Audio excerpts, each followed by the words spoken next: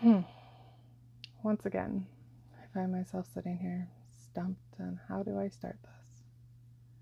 Last week I started focusing on why I'm here. I know why I'm here. I think it's time we start getting into the real heart of it all.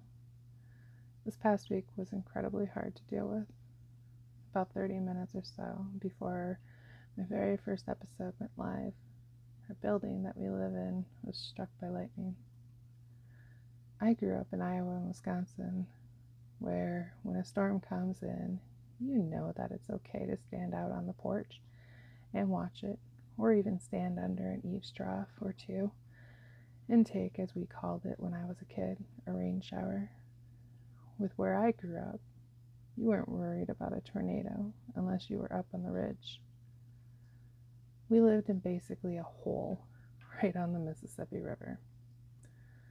At times, I really miss the river and the fall colors, and the seasons change and the trees are beautiful. I don't miss the humidity, and I sure don't miss the storms and all the flooding. When I left that area, I swore I wasn't going to live in another area where I had to deal with severe storms again. In a way, you could say that in my 30-some years of living in the Midwest, I was lucky, as I really only encountered a tornado once, and that was by accident. In a way, I guess. Or maybe it wasn't. You can decide. My mother decided that we needed to go for a drive one day, so we loaded my 3 kids in the car and we headed out. The sky off to our left had looked incredibly unsettling and very wicked. It wasn't until I saw and pointed out to my mother that it looked like there may be a tornado coming our way. It didn't matter to her, as she was driving and we were going in whatever direction she was headed, even if that meant we were driving towards a dangerous situation. I found out at church that following Sunday that we did indeed see a tornado, and it had tore several things apart at a neighboring farm that was only 2 miles off the road we were driving down. That was way too close for comfort, and I promised myself and my kids that we'd never take chances like that again. I also couldn't believe the lack of concern presented by my mother, that she not only was driving herself towards a dangerous location, but she had zero concern about her daughter or her 3 grandkids. We'll dive more into my whole mother issue, and yes, there's quotes around that later. So when our building got hit this past week, and all the events that have followed after, my sense of security and my sense of safety were shook in ways that I had no idea they could be shook. I sure as hell don't even feel remotely safe in our building, even less safe now than I did before. We lost several electronics. All of our recessed lights were burnt out, and the emergency system was destroyed. What we figured happened is that the lightning initially struck our building just below my bedroom, hitting one of the main electrical boxes. And then it bounced to the building across the parking lot from us and struck the emergency system. And then hit the carport, causing sparks to fly in front of the apartment that is downstairs. Our property manager had no idea what to do when she finally got here, and of course, like usual, she asks me what to do about the building and where to look. I pointed out the electrical boxes on the building to see what the status was, and if, I don't know, maybe we could locate maybe an electrical fire, or at least see maybe where it got hit, but everything was running as it should be. When she opened the electrical closet, where the main shutoffs are for the building, it smelt as if someone took a box of firecrackers in there and set them all off. Luckily, there was no smoke, but a very strong smoldering type of a smell.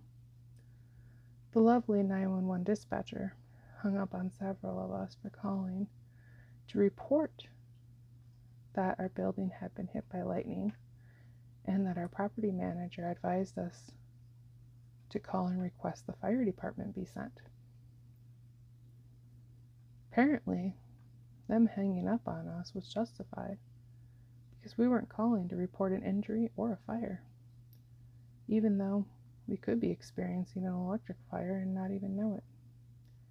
If you've ever experienced an electrical fire or know someone who has, it's not an experience that you really want to remember because it's like having a deadly gas in your house and not being able to smell it. So anyway, the fire department comes and several of the firefighters walk past several tenants of the building, just rolling their eyes. Nobody was telling us anything as far as should we get everyone out of the building, should we plan to relocate for the night, get out our important items. Nothing. They just kept walking past and looking at the outside of the building as if the building itself was going to tell them something. Yeah, definitely not impressed with how things were handled, or any of it so far. Nobody even entered any apartment to check anything, but whatever. I'm just a tenant that pays rent and lives here. Apparently, I know nothing, and supposedly a fire department in another state is the best fire department ever because they train our firefighters here and they know all about fire science. I know several people that have lost homes due to electrical fires that will say otherwise about fire science. One of those people was even a firefighter themselves who lost their home because they got struck, the house got struck by lightning, and the fire department said it was okay. It was all clear, good to go. Just for them to later call the fire department and be lucky they got themselves out of their house in time before they lost their own lives. So yeah, electricity is not fun to deal with. But that's a whole different topic.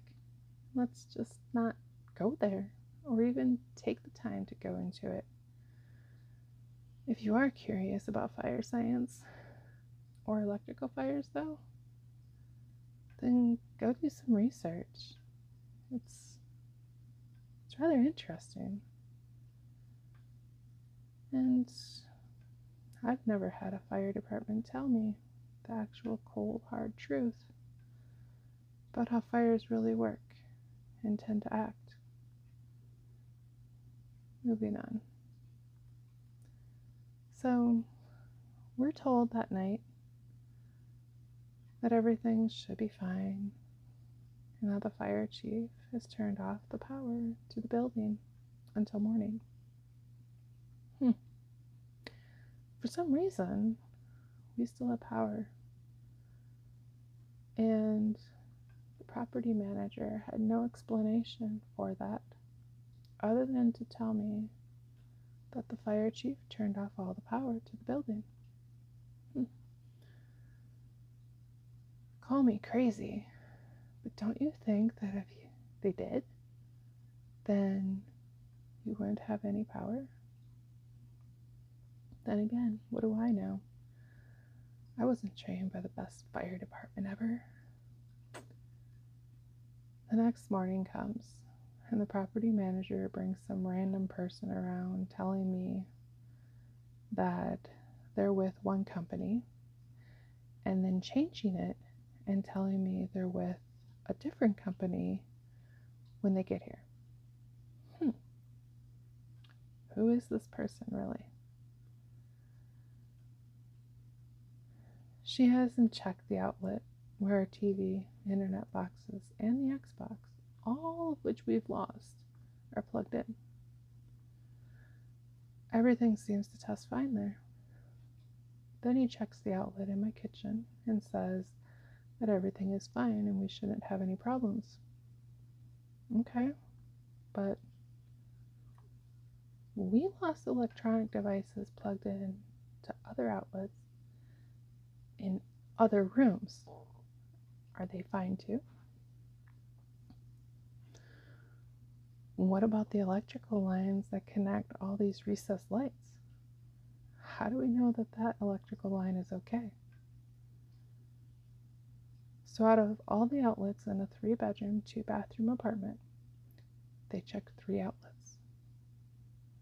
I guess I'll take their word for it, since apparently the property manager must have got another degree and learned everything she needs to know about electricity, since the building has been struck by lightning, to confirm his information is indeed accurate. Okay, again, I'm still confused who this person is that she's bringing into my apartment. As she told me, 2 different companies now, and he has 0 identification on him to indicate that she gave the correct business name out of the 2 she mentioned. Maybe I should have asked him for his card. I don't know. Would that even have been right of me to ask for, considering I have 0 control over how anything is handled with my apartment? Remember, I'm just a renter, and all I really have the right to is the right to live here and having my belongings here. And I'm not even allowed to have some of my belongings here because they're on the list of not allowed on the property items. I'm actually told how I'm allowed to have my room set up and how we're supposed to use our deck. Not the greatest place to live if you want freedom, that's for sure. Moving on. So let's talk about the recessed lights, shall we?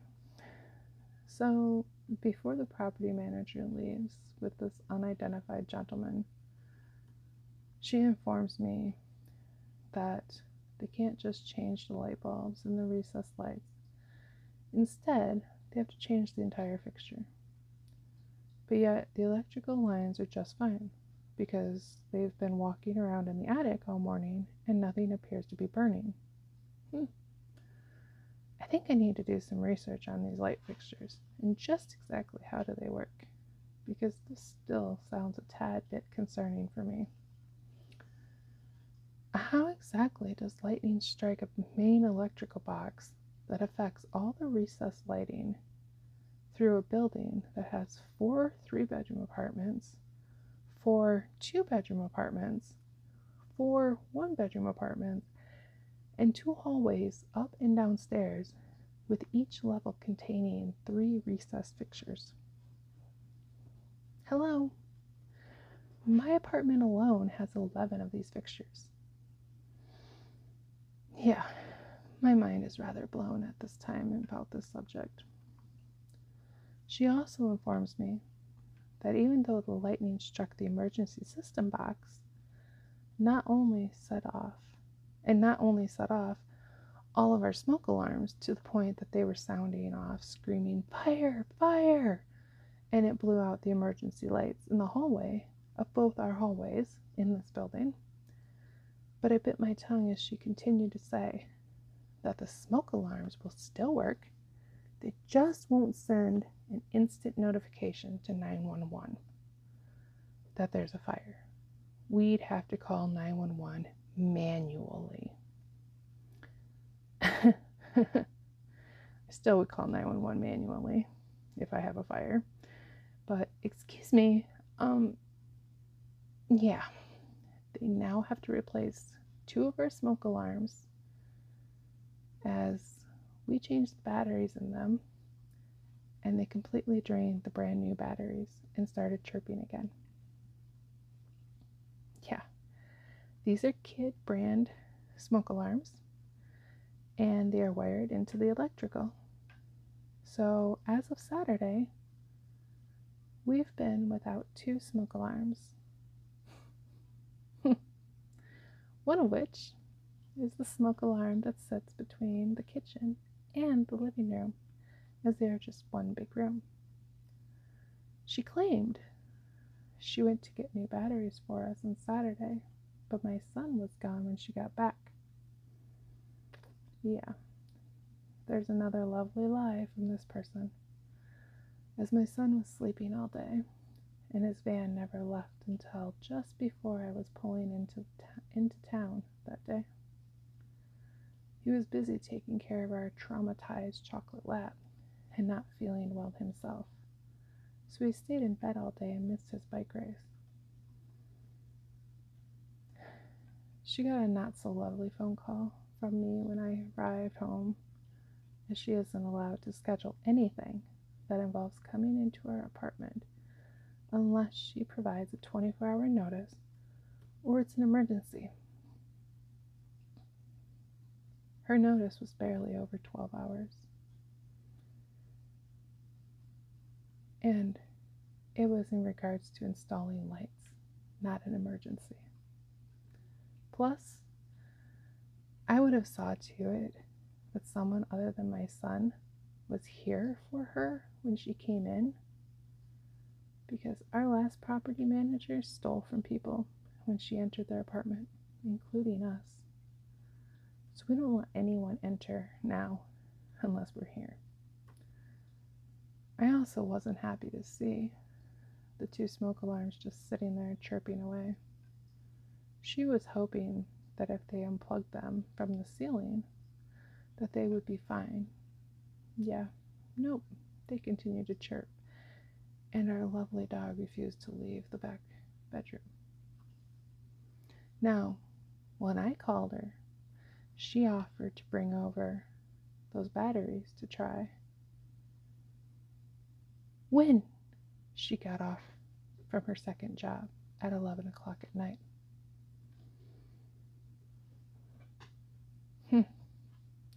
Apparently, being a property manager, you don't have to make your property your main priority. And she's allowed to have other jobs and put us on that, lack of a better term, back burner. But moving on. So Sunday comes and she informs me that she had just heard from another company that they would be here Monday morning. I find it interesting that someone was actually working for this company on a Sunday in this town, and be able to call her and let her know this, but whatever. Again, it's not a 24-hour notice, and my apartment does need to be safe. Since surgery, I sleep like a rock and completely miss my alarms that sound like police sirens going off. So yeah, we need these smoke alarms to be working. Yeah. So the new person that comes in her apartment Monday morning sets his ladder down and looks at the plug from the prior smoke alarm and tells her that it's a 120 wiring and he'd lose his license. 120 or 220. I can't remember. But he'd lose his license if he touched it, because the plug is completely different from the plug that is on the new smoke alarm. And she is going to have to hire an actual electrician to come in and change out the smoke alarms for her. I'm rather confused on where the batteries were that she was going to bring with her to try and see how they did, as she didn't bring anything with her but her phone. She also tells me that she had called the best fire department ever, and they told her that she can just get us a smoke alarm and we can set it on the dresser in my kid's bedroom, and that will work just as good as having the smoke alarm on the ceiling. I found that to be interesting, considering that when I was a property manager just a couple of years ago, it specifically stated in the installation instructions that a smoke alarm is supposed to be installed either on the ceiling or on a spot just a couple of feet from the ceiling on a wall. I don't ever remember it stating that it can just be tossed on the top of a dresser. If that was the case, I would have put all of them on the dresser. Same with how she told me I could just put it up on the wall using command strips, and that would be fine too. Excuse me? I'm not responsible for the maintenance of this building. So no, I won't be using command strips to install a smoke alarm here. Well, she apparently got lost or misplaced her phone, or maybe was even abducted by aliens.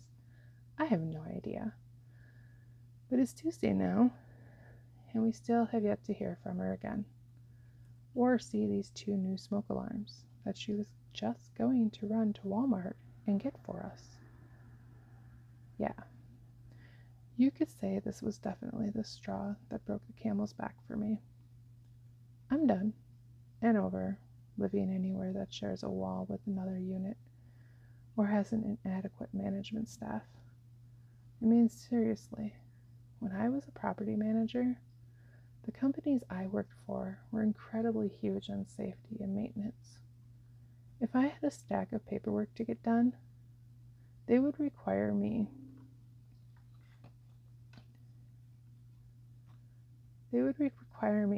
to set that aside and focus on the maintenance instead. This company here and the staff doesn't seem to care about safety or maintenance. After all, it took her over a year to replace my broken dishwasher. But yet I saw her install 2 dishwashers in that year before people moved into the vacant units. I'm the first tenant in this unit, as we moved in just shortly after the building was built, and this is our 5th year. Yeah, 5th year of being here. Apparently, the longer you live here, the less they care about the maintenance of your unit. So anyway, let's move on a bit more. I know I'm not going to get everything said in this episode that I want to, and I didn't even get into what I initially started off with about why I'm even here. So you'll have to wait for next week and hear more. Plus, my computer's dying on me. I need to go plug it in. But first, before I go, I'm done dealing with this property manager. And since I homeschool my kids, we're talking about spending some time traveling in a year and looking for some nice land that we can build our home on and make it our own. I really feel for the people that have to opt for living in an apartment and are not apartment people. I'm not an apartment person. I grew up in the outdoors. Basically all my life, I was really only indoors because it was too cold to be outdoors for too long, or because we were sleeping or whatnot. My kids grew up the same way until we moved here. The ex never liked having the kids play in the backyard at his dad's house because the HOA would flip out about it, when actually it was his dad that would flip out about it. That's a whole different story that, trust me, we'll get into, because there's a lot to talk about there. Okay, I honestly think I've probably said enough for one night, and I need to go before I give myself a migraine and need a full frontal lobotomy to fix my brain. In all honesty, though, please, if the building you live in or whatever gets hit by lightning, seriously call 911 and have them send the fire department to check things out. There are great firefighters out there, and we did have some here, but things do happen, and it's better to have someone else look at things and give you the all clear than to take the chance and not have anyone look at anything at all. Practice fire safety with your family or those that live with you, and make sure that you have a plan not only for the humans in the unit, but also for the animals in the unit. For us, we definitely lose our cat or lose a life looking for the cat, because that sick cat hides in the strangest places and hates being found. He finds you, not you finding him. Our dog would probably be the same way, because she doesn't like to be picked up, and it would be rather hard to get her out of an upstairs building, having to carry her because she's freaking out.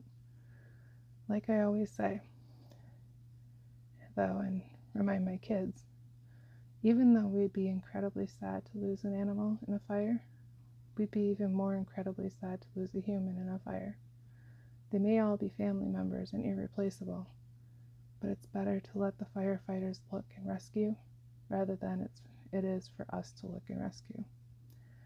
I'm actually seriously considering buying my own emergency ladders for each room, as that would be much safer than jumping from the window if something were to happen here. Who knows? Maybe I'll strike gold or something and be able to move out of this place before next September. Either way, do your own due diligence, because playing tag with your insurance company to take care of your insurance claim, covering all the items you've lost, can be a nightmare and a headache as mine is becoming now. Anyway, I don't know about you, but I think I rambled and mumbled enough for one night. I'm going to bed. Sleep tight and nighty night.